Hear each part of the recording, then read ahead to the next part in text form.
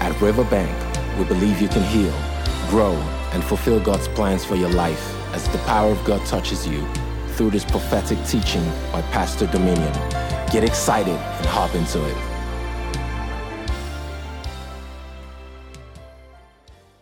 Let's get into the word. Father, we thank you.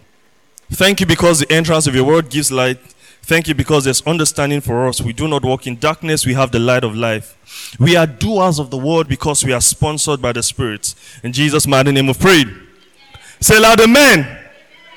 All right, please bring out your Bibles. Open to 1 Peter chapter 3. I will read together from verse 15. 1 Peter chapter 3. And I want to read from verse 15. Bring out your Bibles, bring out your notepad, and be ready to learn God's word. 1 Peter chapter 3 and verse 15. Are you there? Response, are you there? All right, read together. 1 to go. You're not there. You're not there.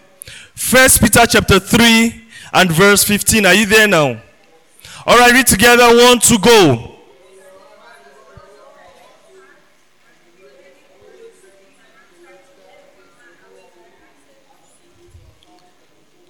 Glory to God.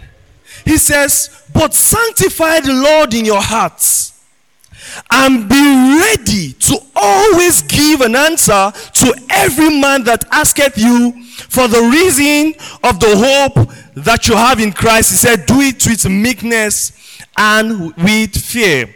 In church this month, we'll be teaching a series we've titled Christology. Say Christology. And Christology is simply a branch in theology that studies Christ. And today we are narrowing down to teach that Christ is a man. Say Christ is a man. Say one more time. Say Christ is a man. What I'm doing this morning is something in theology called apologetics. It means to defend, to give a defense for Christian faith. And you can see this in 1 Peter chapter 3 verse 15. He says, sanctify the Lord in your heart. He says, be ready to give an answer to anybody that asks you for the reason for the hope that you have in Christ. And so he's saying, when somebody says, you are just a Christian because you were born into a Christian home, you should be able to say, maybe that's why I started, but I've studied the faith. I've examined the facts. And here are the reasons. Here are the facts that I can present to you. That Christianity is the one true religion. That all that the Bible says and all that Jesus posits to be is who he is. Praise the name of the Lord. Listen, he says, be ready. Are you ready to give an answer? Are you prepared? You know, when you're ready for an exam and you say, I'm ready for that exam, what it means is before the exam, you sat down and strategized. There are 5 topics I need to cover. There are 300 pages I need to read. There's information I must grasp. When I don't know something, I go and ask someone. I say, explain this thing to me. It's refusing to get to my head. I don't understand this. That's readiness. And after you've done all of those, you say, I'm ready for the exam. Bring any question you want to bring. So, here's the question I'm posing to you this morning. Are you ready for any question that anyone has for you? Peter said, be ready. Turn to your neighbor, say, be ready. Turn to the other neighbor and say, are you ready? So, the Bible did not say you should just say, well, I believe what I believe. I know what I know. He says, be ready. Oh my goodness. Oh my goodness. So when you go out to evangelize and someone is asking you questions, when you see people asking questions, when you see people making statements about polygamy, for example, about domestic violence, for example, about religion, for example, and then they are saying all religions lead to God, is just different variations. Some people say religion, God is like a mountain. It depends on the side you're looking from. If you look from one side, it looks like an elephant. If you look from another side, it looks like an eagle. If you look from another side, it's a lie. Listen, if there's an elephant in a room and you stand in one place and say, from where I'm seeing it is an ant I'm seeing, you are wrong. It's not an ant, you are wrong. It's an elephant. Are you hearing what I'm saying? So it is not true that religion is just every man's idea of looking at it. And the way I see it, there is no God. The Bible says, be ready. God is not afraid for people to investigate him. He said, you will find me. Let me show you something. Oh, this is important. Romans chapter 1. Please open your Bibles very quickly. Romans chapter 1. Oh, Sharabaratina Atask. Romans chapter 1. I'm going to read from verse 18. Are you there? Romans 1:18. I need more people to be there. Are you there? He says, for the wrath of God is revealed from heaven against all unrighteousness and ungodliness of men who hold the truth in unrighteousness. We've explained this month already, right? He says they suppress the truth by their wickedness. Now verse 19. He says, oh, read verse 19. Everyone want to go.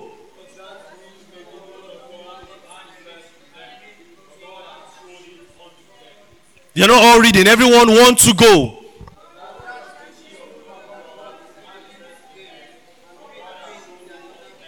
He says, since what may be known about God is plain, because God made it plain. Listen, if you cannot explain God to people, if you cannot prove divinity to humans, it's not his fault, it's your fault. He says he has made it plain.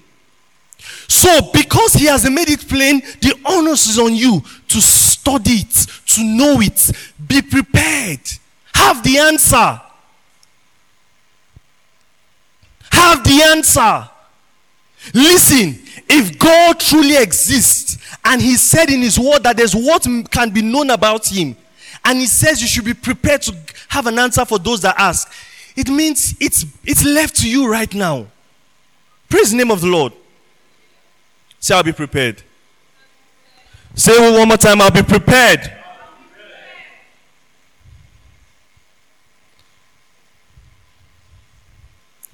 So, let's say for example, as you go around talking to people about Christ, talking to them about your church, you're hyping your pastor and all of those things, and people begin to say, funny things.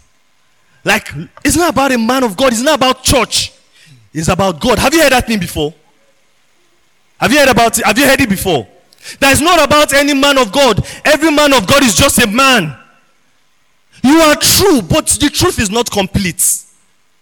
Let me show you something. Let me show you something. Open your Bibles to 1 Corinthians chapter 1. I want to show you something very important. 1 Corinthians chapter 1. Are you there? 1 Corinthians chapter 1. I want to read from verse. Alright, 1 Corinthians 3:4 rather. 1 Corinthians chapter 3 and verse 4. Read together, 1 to go.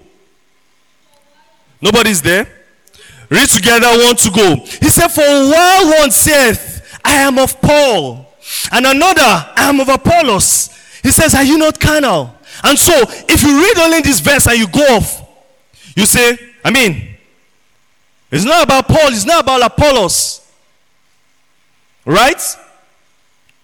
Now verse 5. He said, who then is Paul?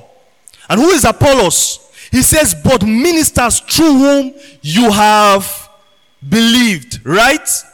Good. Now jump down to verse 21. He says, therefore, let no man glory in... Oh, you're not there. 1 Corinthians chapter 3 verse 21. Please look at your Bibles. He says, therefore, let no man glory in what? In men. So, you will think that Paul is supporting all these claims. One is saying I'm for Paul. One is saying I'm for Apollos. It's not about men. But that's not all that he says. Look at chapter 4 verse 14. Chapter 4 verse 14. Thank you very much. Chapter 4 and verse 14. Are you there? Are you there? Alright, we're going to read from verse 14 to 17. He says, read together, 1 to go.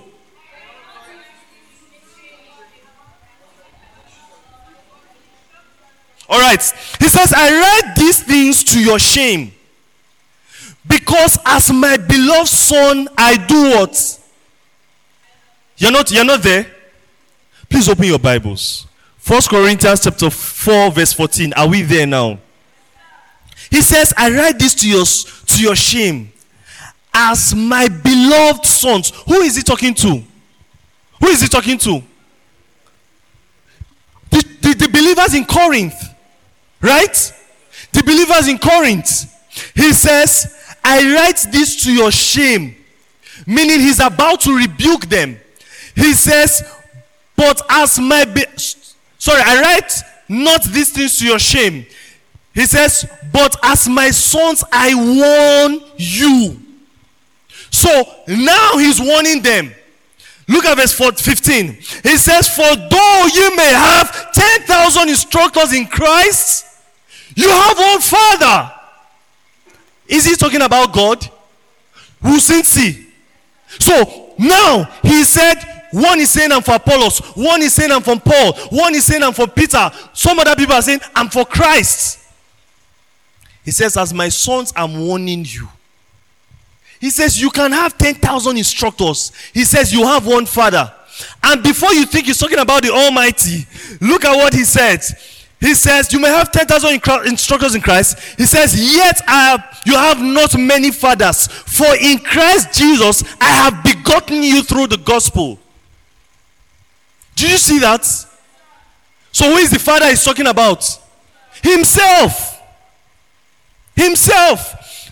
Remember, we're saying, some people can say, look, it's not about any pastor, it's not about any church, it's about Christ. Now, Paul is saying, you can have 10,000 instructors, I'm your Father. He even takes it up a notch. Verse 16. Everybody read together, want to go. Oh my goodness. He says, therefore I beseech you, be followers of who? The person that is saying is, you're saying I'm for Paul, I'm for Apollos. It's not about those things. Who did he say to follow? Who did he say is your Father? So apparently, he can accommodate others and say they might be your instructors. They will contribute one or two things to your faith. He says, I'm your Father. And he demands loyalty. Now, this is how to answer. The reason is because people will go out there and they'll confuse you. And then when they explain, you're like, it's true. It's not about any church or any man of God. Even the Bible says, some are saying I'm for Paul, I'm for Apollos, and it's all carnality. It's about Christ. Yes, but he says, follow me. And he does this again in 1 Corinthians 11 verse 1. Unprovoked, not related to the conversation. He said, be followers of me as I'm following Christ. What am I saying? When you go out there, people would posit things to you. Some of them seeming to have scriptural reference to confuse you. The world cannot teach you about God, cannot teach you about Christianity. It can try its best, but you need to be well-rounded. You need to understand the scope. You need to listen, so that just like a student that's prepared for exam, no matter how the lecturer tries to trick him and turn the question, he would get his ground. But when you are not prepared, you say, I didn't know. This is what I thought. Say, yeah, it's a tricky question. But those that are prepared, try whatever you want to do. Are you hearing what I'm saying? So I'm telling you, listen to me, that the world might present to you things and might even look for scriptural references. But you need to be well-rounded. You need to be informed. Are you hearing what I'm saying? You need to be informed. Today we're learning about Christ is a man, and as basic as you think it is, not everybody believes it. Let me tell you something. Every serious fabric of Christianity has been brought into question. There's a group that doesn't believe anything and strongly opposes every single strand that is important to Christianity. In week 1 of this month, we treated the fact that Christ is God, and we said there are people that say that God doesn't exist. Don't you know that already? Exactly. And then last week, we studied on Christ is King. And we said that He's King of our hearts. He demands our affection. He dictates the leading of our lives. We don't just do anything. we do what he says to do. As a king, he reigns in his kingdom, and he's the one that determines what his subjects will do. Now, what you will not realize is that the things that are dictating how you lead your life might not be Christ. The things that determine how you spend your money might not be Christ. The things that determine your perspective to money and how to live a fulfilled life might not be Christ. So you might come to church and the devil doesn't care about it, as far as he can sit in your heart and dictate how you lead your life. The Bible says the sower sows the word. After the word has been sown, he says the devil comes and steals it from your heart. So you claim you know the scriptures, you claim you know the truth. Why aren't you doing it? Because the devil has built a throne in your heart. Praise the name of the Lord. Let me say something that might upset you a bit. If your craze for money exceeds your favor from God, there's a problem. Here's the reason why. You will never in your life maybe kneel down and bow down and worship money. But God said it's either you are serving God or mammon. It means you can be chasing money honestly without being crooked. I'm saying you are doing a legitimate business and it's bringing you good money. And money is king of your heart. That's what you don't realize. So it's not about I'm not doing Yahoo. If I want to be corrupt, I'll do Yahoo. No, you might do a legitimate business. Give you an example. There's a man in the Bible called the rich fool. How many of you know him? Exactly. This guy did a legitimate business, planted crops, it grew, brought harvest. He stored the harvest. And says, now my soul will rest. And God says, you fool, tonight your soul will be demanded of you. What was wrong with what he did? He didn't steal from anybody. He says, because you are not rich towards God. Now, God has no problem with you being rich. He was the one that told Solomon, I will make you rich. I hear what I'm saying? But Christ must be king in your hearts. He must demand the greatest loyalty. He must be supreme in your life. Let it be. Listen, there are some of you that people know you. That this guy is a hustler. This guy is working hard for money. This guy, they know you about that. And that's okay. But I want you to also be known as a person of Christ. When your passion for God exceeds your current passion, he's not saying necessarily reduce your passion for money, but make sure that you seek his kingdom first. You get what I'm saying? Do you get what I'm saying? Exactly. And today we are studying that Christ is a man. And you are like, who even debates that? Let me tell you. There's a group of people, there's a rising population of people that do not believe that Christ came in flesh and blood. And you're like, what does that? Does it matter? If you don't believe. Listen, let me tell you something. It doesn't matter if he's God. If he didn't come as a man, we are all deceiving ourselves. Let me show you from the Bible. Open your Bibles to whoosh. 1 Timothy chapter 2. Or you know what? Let's start with 1 Corinthians chapter 15 verse 14. 1 Corinthians chapter 15 verse 14. Let's start from there. Later on we'll prove that he's a man and then we'll look at other things. 1 Corinthians 15 verse 14. Are you there? Read together, 1 to go.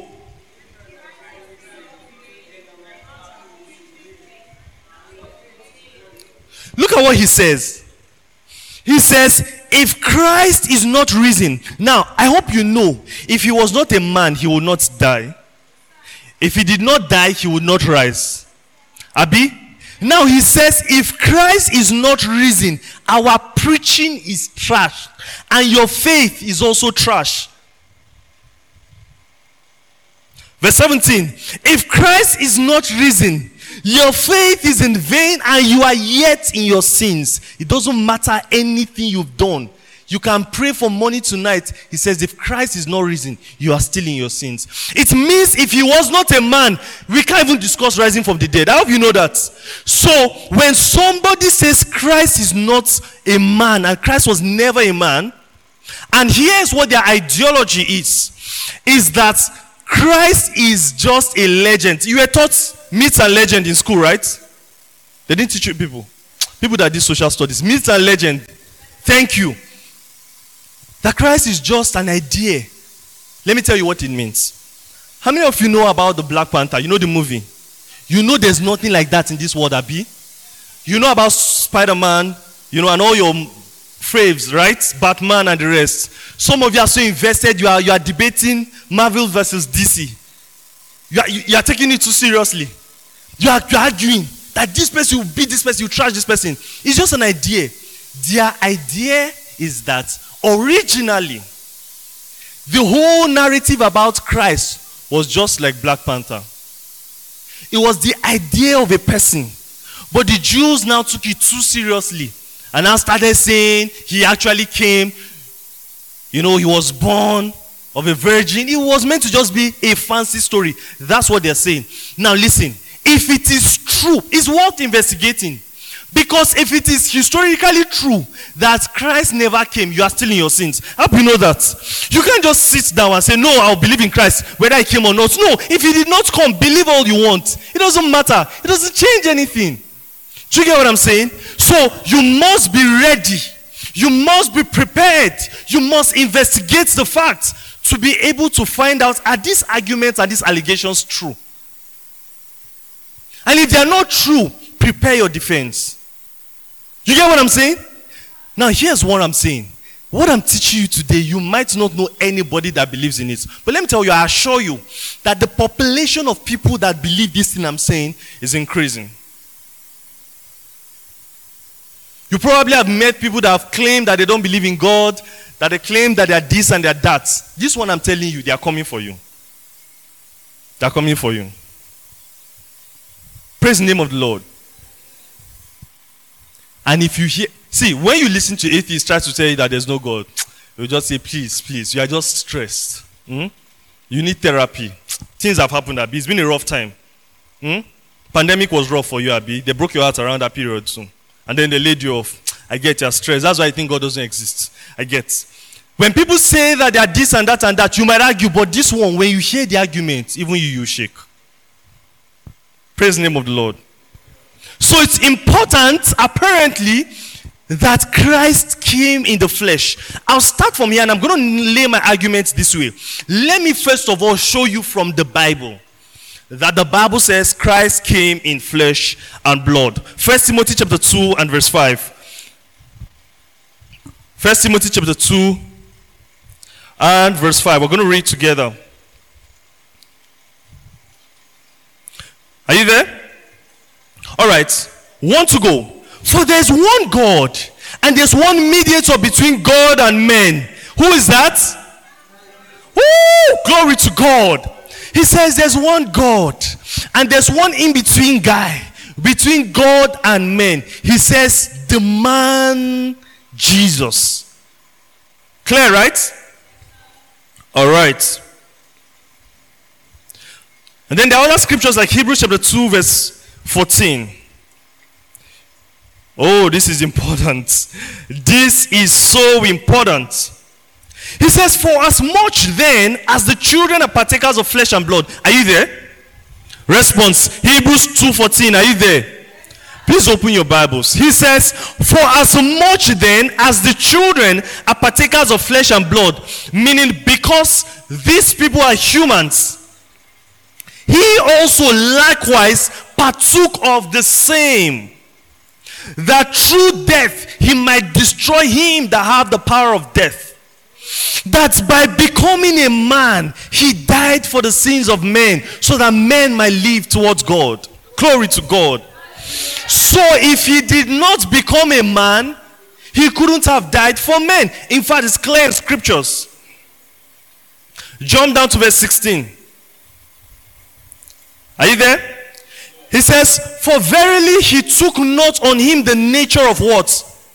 Angels. He says, but of the seed of Abraham, that's human beings. He says, whereof in all things it behoved him that he be made like unto his brethren, that he might be a merciful and just high priest for the reconciliation of sins. So what's he saying? He's saying Christ had to be a man to die for men. When people say that, look, Christ could have died for angels, the devil can be saved, is not true. The reason why men are the ones that can be saved and not angels is because Christ became a man so that he can die for men. We needed a representative as a man to be in front of God, to appeal and to appease God on behalf of men. You get what I'm saying? Alright, what we've said so far is that Christ is a man, isn't it? Now, so I just showed you from the Bible. However, let me prepare their own defense for them. And I'm going to do it in a systematic fashion, and I want you to pay attention and learn the trajectory I'll follow. The reason is this. Many of the people that claim that Christ is just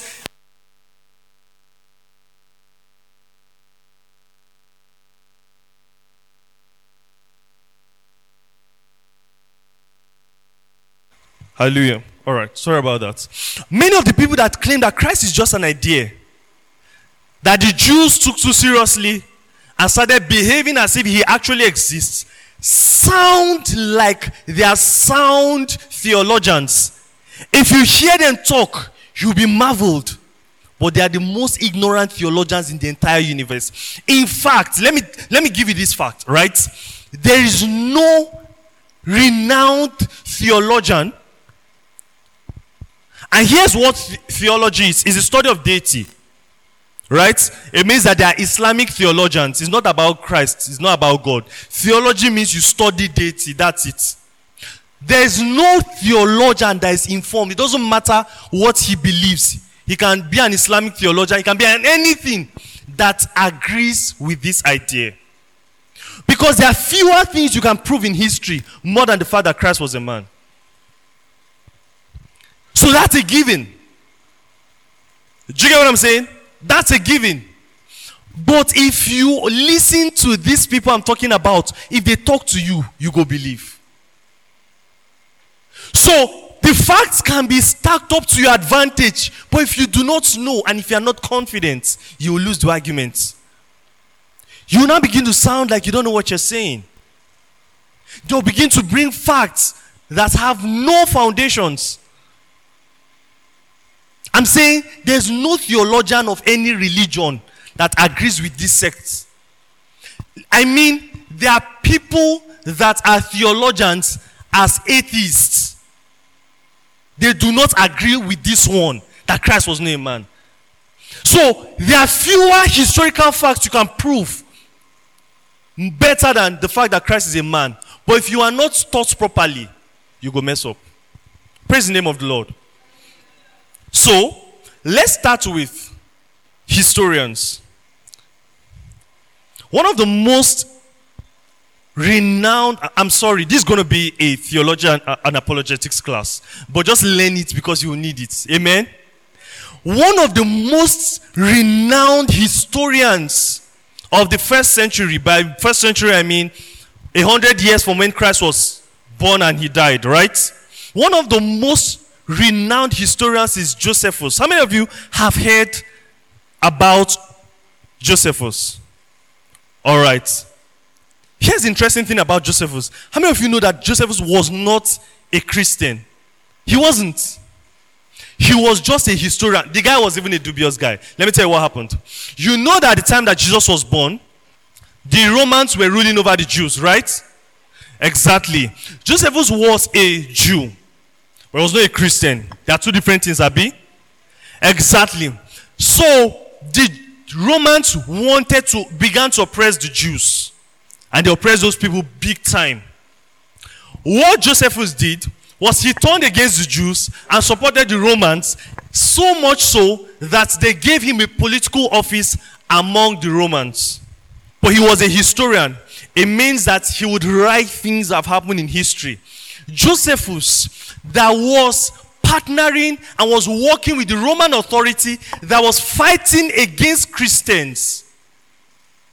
wrote about Christ and spoke about how Christ came and Christ, lived, and there were people that believed in him, and he died because Pontius Pilate, condemned him to death. Now that's so powerful. In fact, you know what? Let me step back and first give you certain things that would inform you and help you in presenting arguments about these things. Is that okay? What I'm going to do is this. None of us in this room was alive when Christ was born. Abi? None of our parents were alive, right? None of our grandparents, our great-grandparents were alive, right? It means that everybody that knows anything, or most of the people that know anything about it at all, just read history, isn't it? We can only examine history to prove what we are saying, isn't it? So it's a battle of whose historical record is more accurate, isn't it? You do not know for a fact that Christ was born. I can carry you to an empty hole and say, this is the tomb he was buried. You can't know for sure, can you? Exactly. Because what's there, that is his DNA there? Is his handwriting there? Exactly. But here is what we can do. The reason is because whether you are for or against this argument, you are purely arguing about history. And history is a branch of science that is different from all other types of science. You know, if you went to school or you paid attention in school, that for you to say this is a scientific fact, you have to be able to repeat the experiment, isn't it? And get the same result, isn't it? But that's not the same with history. How do we want to repeat the experiment of the death of Christ? Once it happens, it's happened. Once he's born of a virgin, there's no rewind, there's no replay, isn't it? But here's what you can do. There are things that historians use to check if a historical claim is accurate or inaccurate. So, whilst in normal science, you want to repeat the experiment to know if this theory is true, in history, the way to know whether a claim is accurate or inaccurate is that there are certain parameters of evaluation. What it means is this: if the Christian claim about Christ being a man coming in the flesh passes those parameters, then we can say with some degree of accuracy that Christ indeed came. Clear? If the claim of those that say that Christ did not come as a man passes those parameters, then we have reasons to believe them. Is that clear? Now I know that because you're a Christian and you came to church this morning, you already have a bias. Or at least you hope that at the end of this study, we'll not come to a conclusion that Christ is not a man and he didn't come as a man. But here's what you must do. You must be able to take away your bias and say, these are historical parameters. These are not historical parameters for Christianity. No. If you want to prove that there was ever a Pontius Pilate, or there was a whatever, Aristotle, anybody, Plato, anybody, these are the parameters you want to use to check. Is that okay? There are 5 of them. I'll give them to you and then we'll see if our claim passes those parameters. Are we good? All right. 5 things on the historian's wish list. 5 things on the historian's wish list. I need you to write them. Number 1, nearness of dates. What did I say it is? All right. I'll explain it. Number 2, extensive talk. Extensive talk. Number 3, disinterest or, lack of bias. Disinterest, to be disinterested, or to not have any bias. Number 4 is corroboration. Corroboration is spelled as pronounced. Corroboration. Write it anyhow. It's your notes. You know what you wrote. And number 5 is without collaboration. Is that clear? Number 1 is what? Number 2? Number 3? Alright, number 4? Number 5? Exactly. So, here's what we're saying. When we say that a historian wrote about a particular incident, we want to believe he is accurate if the date of the incident and the date at which he wrote it are not too far apart. For example, if somebody in this room stands up now and say that they want to write about the amalgamation of the Northern Protectorate and of Nigeria, that you read, you were there, we will not believe you, isn't it? However, so it's not about the age of the person, isn't it? Some of you are in your 20s, right? Or in your 18s, your teenage years. Teenagers. I'm just looking. So, it's not, so let's say for example a teenager, right? But if you were a teenager and you were like 18 in 1914, when the amalgamation was happening, we would believe you more than if AY stands up and says, I was there. I can remember some things that happened, isn't it? So the nearness of the date of when the historian is writing to the date of the incidents makes us more prone to believing that he's accurate. The next one is extensive talk. The next one is extensive talk. Here's what it means. It means we want this historian to tell us a lot. All right. We want the historians to talk a lot, tell us a lot of things. We don't want you to just say amalgamation and then we not believe, oh yes, there was no. We want you to, if the person can tell us a lot of stuff, it gives us more details. Do you get what I'm saying? Because somebody just mentions Jesus. If Josephus just mentioned Jesus, it still doesn't mean anything. But if he can say a lot of things, then we have things to work with. Is it clear? Number 3, if he doesn't have any interest, if he's not trying to push the Christian agenda, then most likely what he said is true. Do you get what I'm saying? If he is not trying to push the Christian agenda, like we said, he wasn't a Christian. If anything, he was fighting with Christians. Amen. So if anything, he was fighting with Christians, right? So he doesn't have any interest in pushing the Christian agenda. So we are prone to believe, look, what's the point? What's his motive? It wasn't like he's trying to make it true. He's probably just reporting what happened. Is it clear? It's like if you are in a room and your friend fought with somebody that is not your friend, and then they ask you and you are the only witness. Chances are, even if your friend started the fight, you will deny it, isn't it? Alright, so chances are that you deny it, right? But because you have no interest, you're like, look, this is what happened. This one is a bike man. This one has a car. I don't know any of them. It's the car that jammed the bike man. People can go to anywhere you want to go to.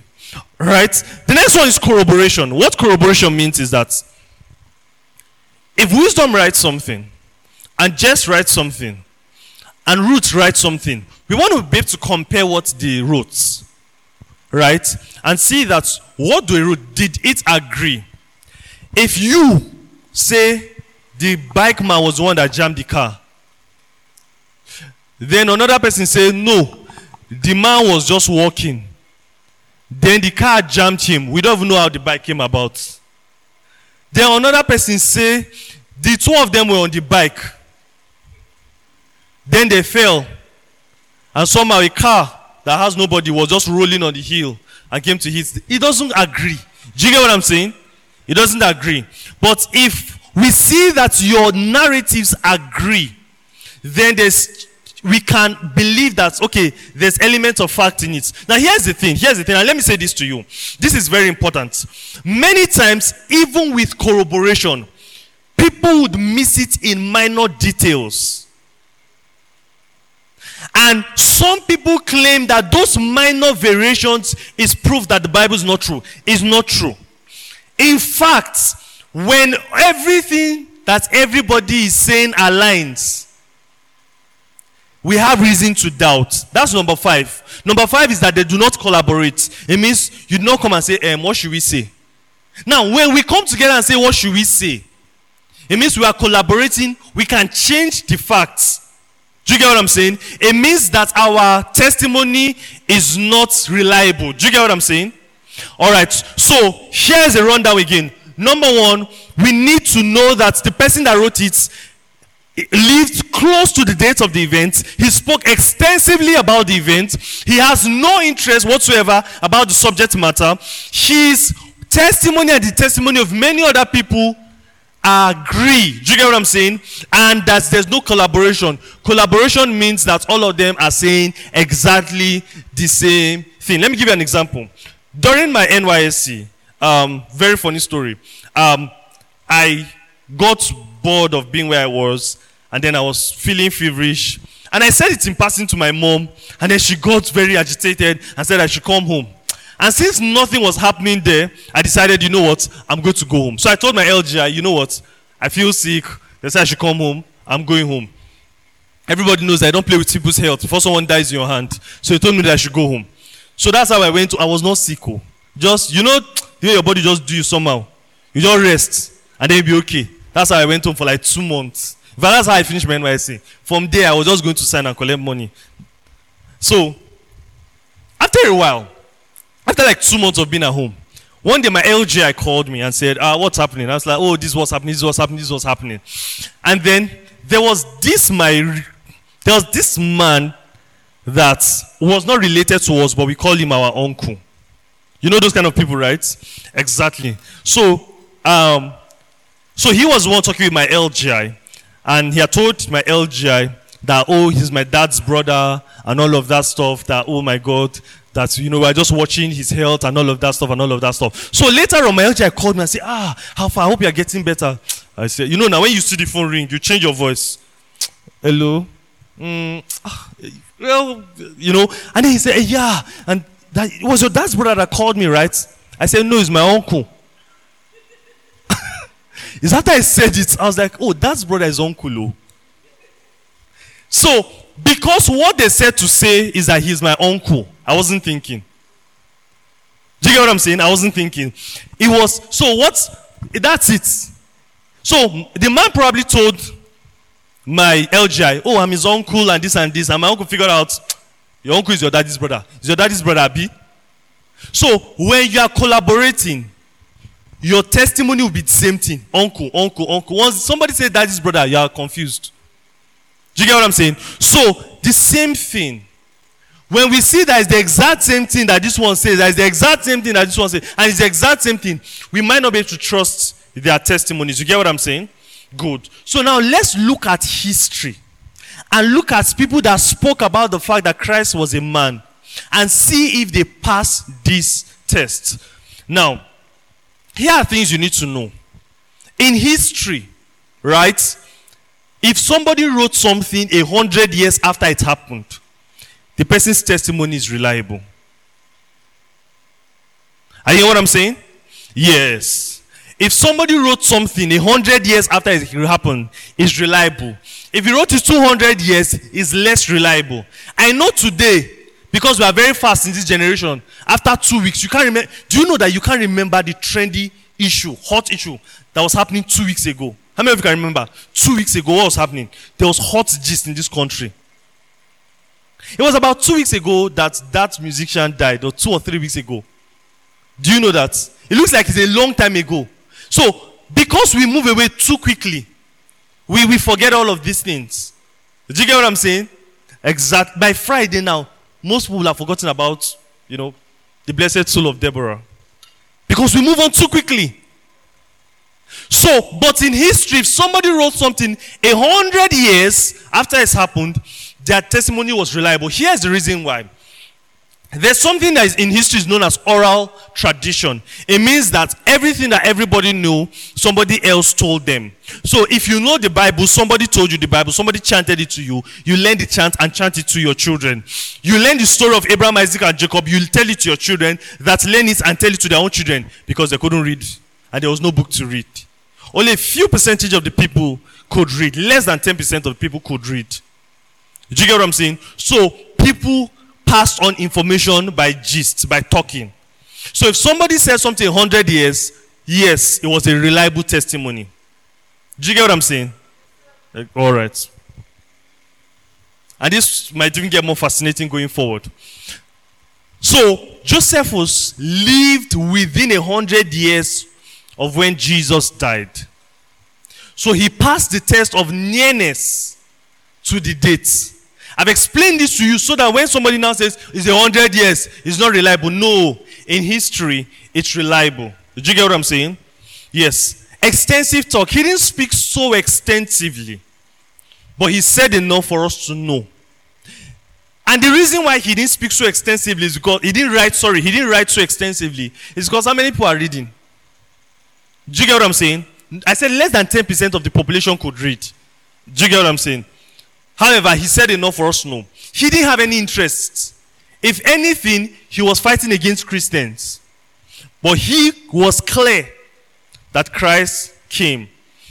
Corroboration, the things he said, as we'll soon see, corroborated with what others said. And then he wasn't collaborating with who? Nobody said anything. He was the only one. Do you get what I'm saying? Good. That's Josephus. Then there's First Clement. How many of you know First Clement?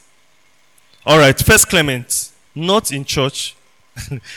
First Clement was, and these are, the names I'm calling are names you can go and read about. Do you understand? There are names you can go and read about. First Clement was a Christian, and I think he was a Jew. And he said a lot of exhaustive things about Christ. Let me see if I can read a few statements from First Clement. He had his own book that he wrote. Remember, he's a historian and he wrote, right? Exactly. So he said Christ spoke words to heal people. That's First Clement 2:1. His sufferings were before your eyes. First Clement 2:1 also. The blood of Christ is precious to the Father, pouring out salvation. That's chapter 7 verse 4. These are the statements of First Clement. Remember, we're talking about historians that wrote things. All right. He says the blood of the Lord brought redemption. He was a Christian. That's why he knew all these things. Right? Jesus taught gentleness and patience. All right? So he spoke about that also. So basically, remember he said, his sufferings were before our eyes. The blood of Christ is precious to the Father, poured out for salvation. The blood of the Lord brought redemption. It means he's saying this person died. Do you get what I'm saying? This person died, and therefore that gives evidence to the fact that he was indeed a man. Is it clear so far? All right. Clement also wrote not too far away from when Josephus wrote, but Josephus wrote before First Clement. Is that okay? So those are two people in history. However, let's leave history and come to the Bible now, and then you might learn some interesting things about the Bible. In the Bible, I'm going to start with the letter of Paul, because I'm speaking chronologically. Remember, we said the first person that wrote was who? Was who? Josephus. Then we said First Clement. Clement also wrote, right? Exactly. Then another person who wrote chronologically was Paul. In fact, in the New Testament, the first of everything in the New, all the books you know in the New Testament, the first that was written was First Thessalonians. Yeah, it wasn't Book of Matthew. It wasn't Mark. It wasn't Luke. It wasn't John. John was one of the last to have been written. And Paul spoke in the book of Thessalonians about the fact that Christ came to die. Now, Paul wrote 1 Thessalonians at about 40 years when Jesus died. You see that now? So, his testimony is near the date. Do you get what I'm saying? And obviously, Paul spoke extensively about Christ. Right? We know that he has interests. So we might want to pick what he says, right? Carefully. Did you get what I'm saying? However, he spoke extensively about Christ. And then also, he did not corroborate. Who is he corroborating? Who is he collaborating? He didn't collaborate. Who is he collaborating with? Who has written anything? Did you get what I'm saying? So we can we are more prone to believing his testimony because there's nobody he could have been copying. Do you understand? And we know that there's corroboration because what he said and what Josephus would write much later and what Clement would write much later agreed. Do you get what I'm saying? These are historical books. So, there was Paul that wrote, and Paul wrote a lot of things. He also wrote the book of Romans, and I'm just going to read some statements from the book of Romans. Is that okay? The reason is because many of these people argue that Paul did not believe that Christ came as a man. You'll be surprised what people think. In Romans chapter 15, verse 8, Paul says, "For I say that Christ became a servant to the circumcised to show the truthfulness of God." He said Christ became a servant. Obviously, that's that Christ became a man. Do you get what I'm saying? In order to confirm the promise given to the patriarch. Do you get what I'm saying? Now, remember when we taught on salvation is the promise of the Father? Yes. He said it was a confirmation. He says, what's the promise? He told Abraham, he says, in your seed, from your children, from your child. Do you get what I'm saying? That's why when you read the book of Matthew, you see that the summary is that Jesus is the son of Abraham. Another thing that God said to, one of the promises was, he promised David, he says, the throne shall not leave your lineage. And so if you see the summary in Matthew, this begat this, begat this, begat this, begat this, you see that Christ is the son of David, Christ is the son of Abraham. That's the summary. Alright? And those were the promises. Now, if Christ is the son of Abraham, meaning when you draw the lineage of Abraham, you come down, you see Christ. When you draw the lineage of David, you come down, you see Christ. It means Christ has to be a man. They couldn't have given birth to an ideology. They couldn't have given birth to Black Panther. Do you get what I'm saying? Exactly. So if Paul says that God fulfilled that promise, it means that Christ was indeed a man. Is it clear? Alright, that's important. So there was Paul that wrote, and Paul wrote a lot of things. I don't know if I should read some of them to you, but he wrote a lot of things. Another one that Paul wrote is in, I think, Galatians, from chapter 1, verse 18 to 19. He spoke along the same lines also. Now, so that's that about that. Alright? Next thing is this. When we move away from Paul, we go to the first of the four Gospels that was written. What's the first of the four Gospels that was written? Sorry? Thessalonians. Matthew. Those for Matthew, please signify by a show of hands. Nobody believes again. You can announce that to yourself. Thank you, confident person. Who else? Who has any other opinion? First of the four Gospels that was written. Actually, it was Mark. Mark was the first one that was written. And very long story, alright? But when you Mark is the book of Mark. He spoke about the birth of Christ and all of these things. Right? So, and it was near the dates. Now, the last of the four Gospels that was written was the book of John. And it was written at about 90 AD. Do you understand? That's about 50 years after, about, how many years after Christ has died? It's not 90. 90 years after Christ was born. Not that he died, 90 years after he was born. So that's within the 100 years window, isn't it? Good. So Mark was written much earlier. Alright? Around maybe 50 AD. Alright? And Mark gives clear testimony about the Christ was born, Christ was a man, and all of those things. The next that was written was what? Sorry? The next was Matthew. Was it Matthew or Luke? It was Luke. It was Luke. I beg your pardon. It was Luke. Luke was the next that was written. And Luke said a lot of things. Now, these are historical documents. Let me explain something to you. You have to realize that when these books were written, they were written as historical books and not books of the Bible. Do you know that? Mark did not sit down and say, let me write a book of the Bible. It was much later that these books were added to what we know as the scriptures, and then we have it as the Bible. So these books were originally historical documents. Do you get what I'm saying? They were historical documents that were in circulation. And for the purpose of this discussion, you have to look at it that way.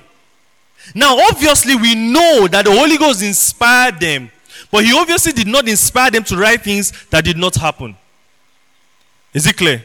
So, they wrote these things, and these things were historical documents. And then from this historical document, we see that it's clear. I mean, the book of Mark is replete with proof that he was a man. He came, he ate, he discussed. He was born by somebody. Same thing with the book of Luke.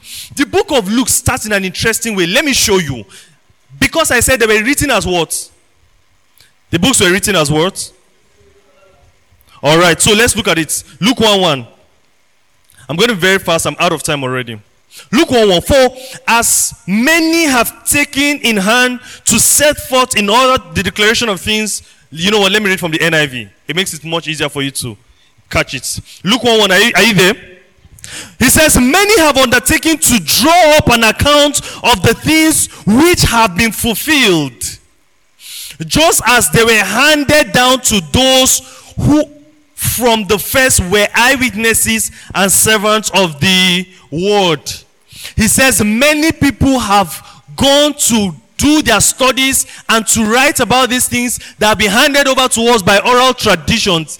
He says, with this in mind, verse 3, since I myself have carefully investigated everything from the beginning, I too have decided to write an orderly account.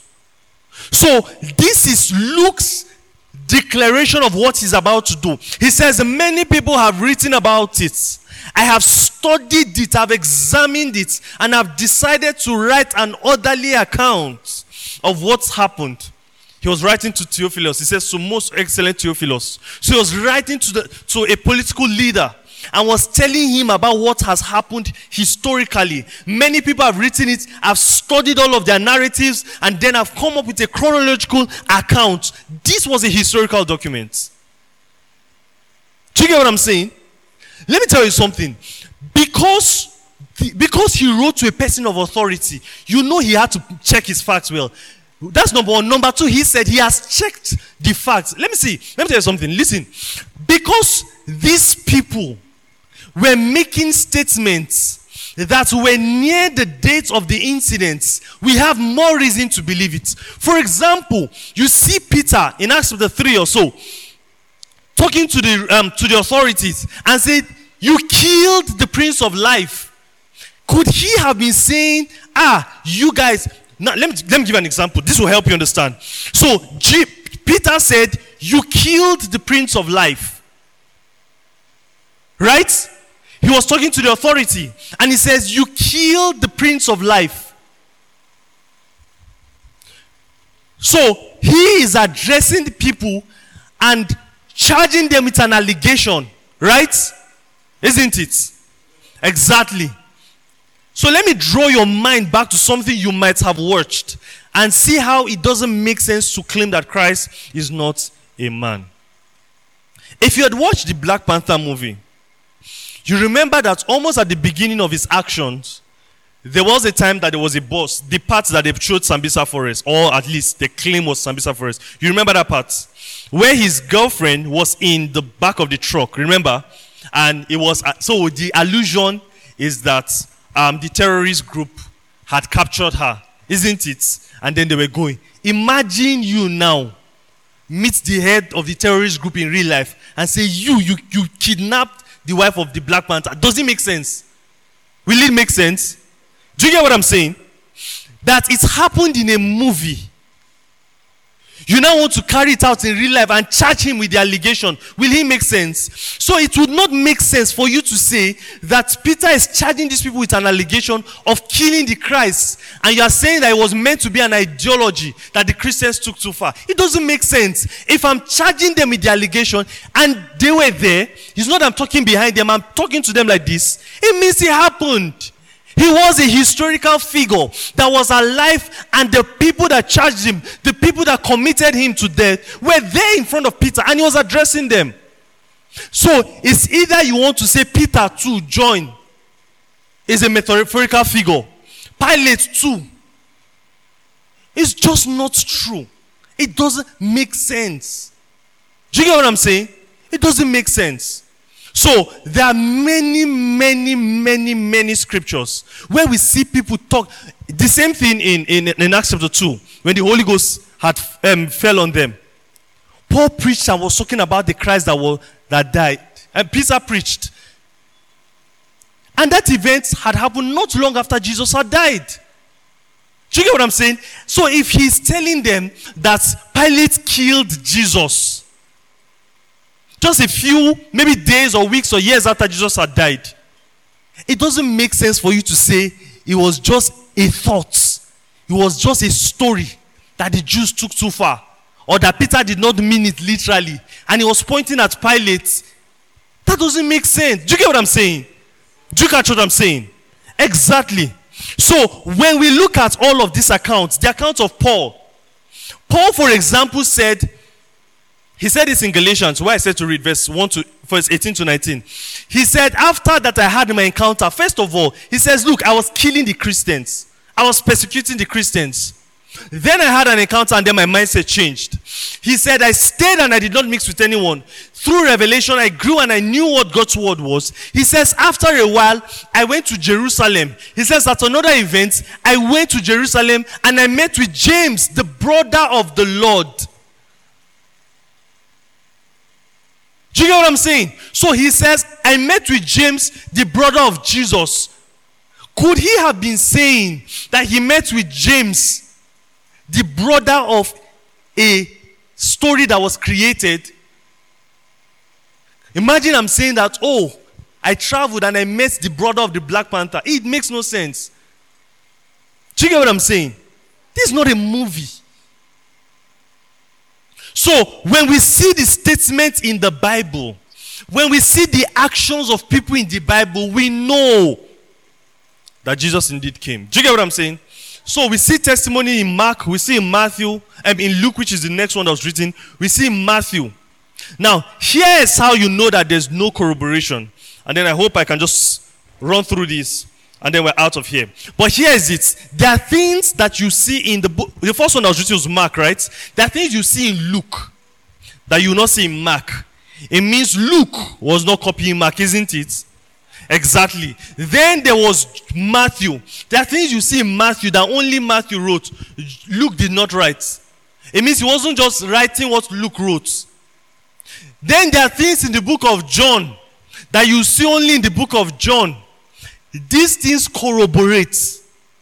Now, there are things you see in Matthew that you might see in Mark, which is normal. But because there are also things we can see in Matthew that we would not see in Mark that wrote earlier than Matthew, is proof that they were not just copying each other and trying to sell the same story. Is it clear? So, basically what I'm saying is this. In proving or giving a defense for Christ, you must be a deep thinker. Don't just accept things because people throw them at you. You must be able to step back and examine the facts. This is so important. Praise the name of the Lord. I know this is not one of those preachings that will get you pumped, but this one is important. If you do not learn this skill, it would weaken the effect of Christianity. Let me tell you something. Many times, people in the world are more vocal than we are. And we need to learn how to be very vocal. You need to learn how to lend your voice. Check the facts. And lend your voice to the narrative. When you see those kind of things flying around, don't just shiver and run away. No.